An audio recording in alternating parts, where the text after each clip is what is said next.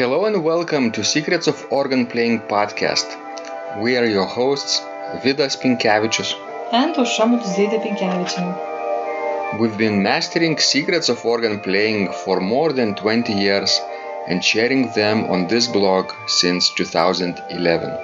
On this show, which we create from our home in Vilnius, Lithuania, we strive to help you grow in every area of organ playing, including practice, technique, repertoire, sight reading, hymn playing, improvisation, composition, music theory, harmony, and many others. Our hope is to help you become a complete musician, or what we call as total organist, a program which we have created to help you reach your dreams faster than you would do on your own. If you are new here, we invite you to subscribe to receive free updates of this blog at organduo.lt. By subscribing, you will also receive free video how to master any organ composition and 10-day organ playing mini course. And now let's go to the podcast for today. Hi guys, this is Vidas. And Aušra. Let's start episode 266 of Secrets of Organ Playing podcast. This question was sent by Dan. He writes a response to my question about how he became fascinated with the organ. So he continues, for me, I'd say even back then when I was really young, I had an interest and fascination in the organ. And as I still do to this day, whenever I'd hear the organ played at the church I'd attended at the time, which had really nice, excellent acoustics, I'd listen to every little detail of the organist's playing. Some friends of ours had one of those little spinet organs made by a company who I don't think was really known for making stuff like that. Electro Home. Whenever we'd go over there, I'd never want to get off of that instrument. It was one of those that had slightly shorter manuals than a conventional 61 key manual. They only went down to an F, so they were shorter on the bottom end and only 13 little short, tiny pedals, which you could only play one note at a time on. But back to that organ in the church I had attended, one time I had attempted to talk to the organist. Went up to the console after a service, and I'd asked if I could take a look at the instrument. It was a 2-manual Allen organ from the late 1980s, I think. She pretty much said no, that I couldn't, but I managed to get a finger onto the bottom notes of one of the manuals. She'd either totally turned off the organ or just didn't have any stops on. I'm not sure which it was, as when I'd pressed the keys, which I did manage to touch, I didn't hear any sound at all. I was disappointed after we'd left there. I think it's important for organists to show people, no matter how young or old they are, the instrument, if they're interested. And later I did get to try that organ, but that was a couple of years ago, after that first experience. Then. So, Aušra, I think main idea that Dan is trying to communicate is his disappointment in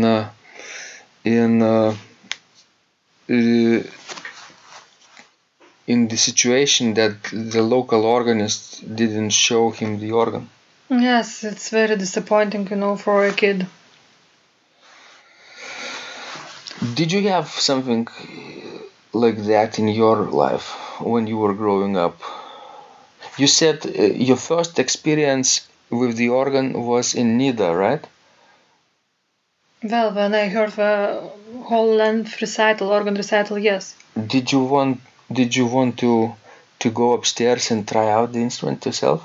No, because I think I was just too shy for such a thing. But I remember, that recital. It was really something.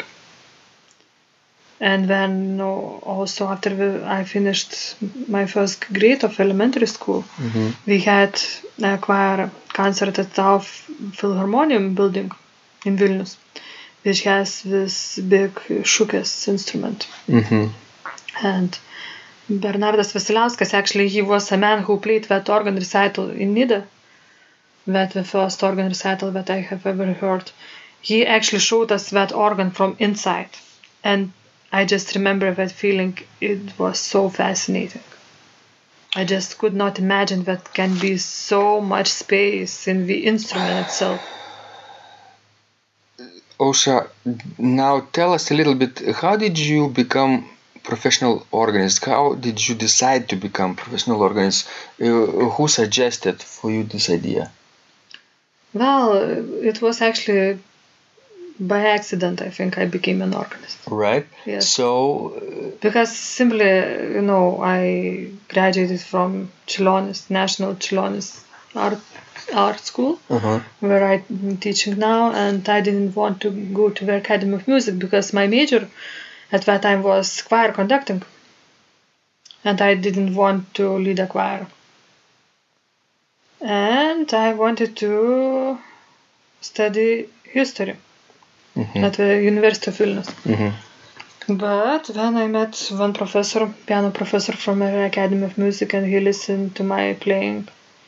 And he told me that, with such a piano playing, that I should study at the Academy of Music, and if I don't want to study choir conducting, I could, study the organ. That's right. And you said yes, right? You did you spontaneously agree, or did you? Well, yes, I almost spontaneously agreed because I have never thought about that possibility, but since that childhood, the organ fascinated me. And when, he told me about this possibility, I was sure right that moment that it's the right path for me. So you say that when you said yes to that piano professor, in your memory, this Philharmonium šukė organ experience came out, right? Yes, and Nida's recital too. Nida's recital. So I think it's very important what you experience as a child. Imagine that Bernardas Vasiliauskas would have been busy or not there, and didn't show you this organ from inside. Your curiosity about this instrument might have not been great at that moment. That's right? true. That's true, because I think the children are, the most eager to accept things and to experience things, not an adults. I think so many adults with years just lose their curiosity, and it's just too bad. And we met each other at the Academy of Music because of the organ too. That's right. So we probably wouldn't be speaking today to you guys if not Aušra's first grade experience, right? When somebody really great introduced the organ to the entire class, group of children. And for me, probably too, if my mom didn't show me the instrument in our summer place where we stayed, small village church, anonymous builder organ without pedals, and she pumped the bellows for me by hand, I probably also would have chosen a different path. Maybe choir conducting. Yes. Because I had, I had probably stronger interest in choir conducting than you at that time.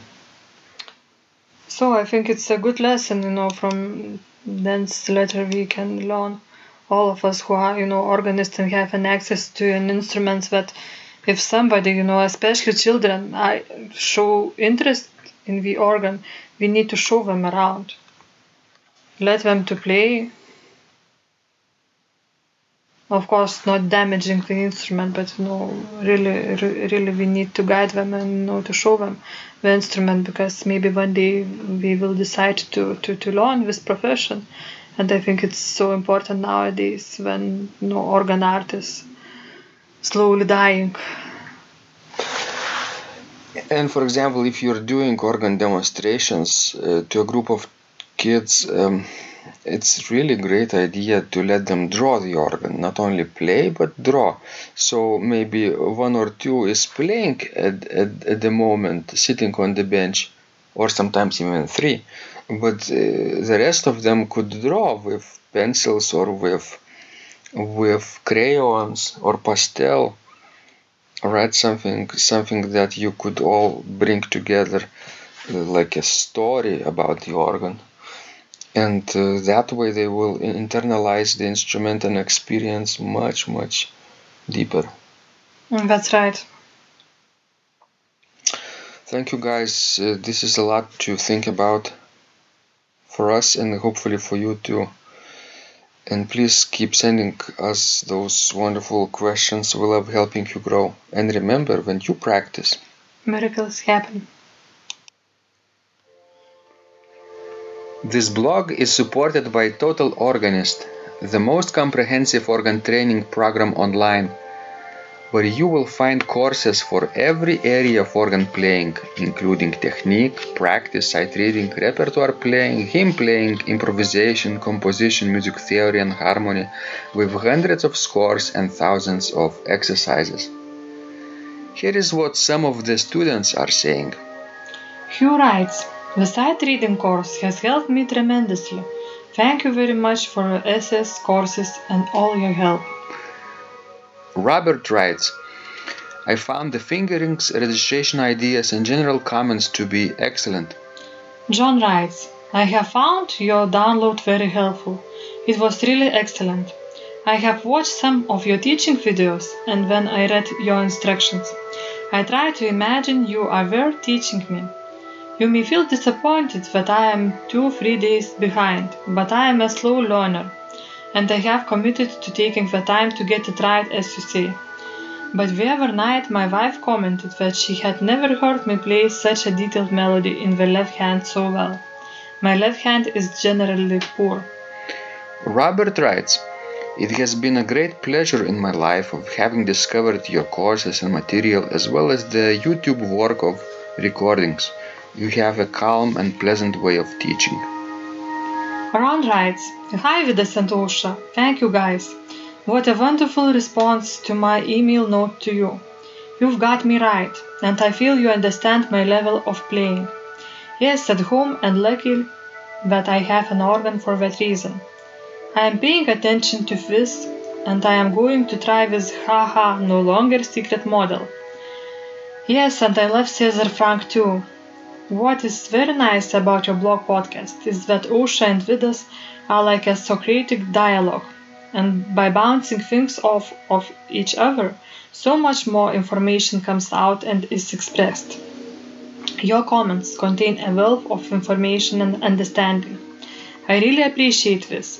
It is very inspiring and will keep us moving forward."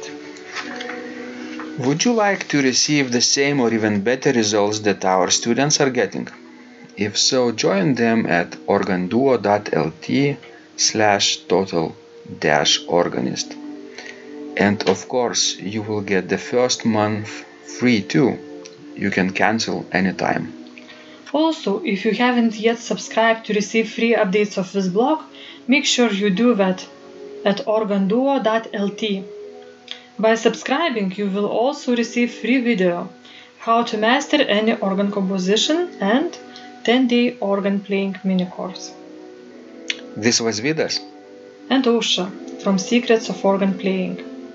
And remember, when you practice, miracles happen.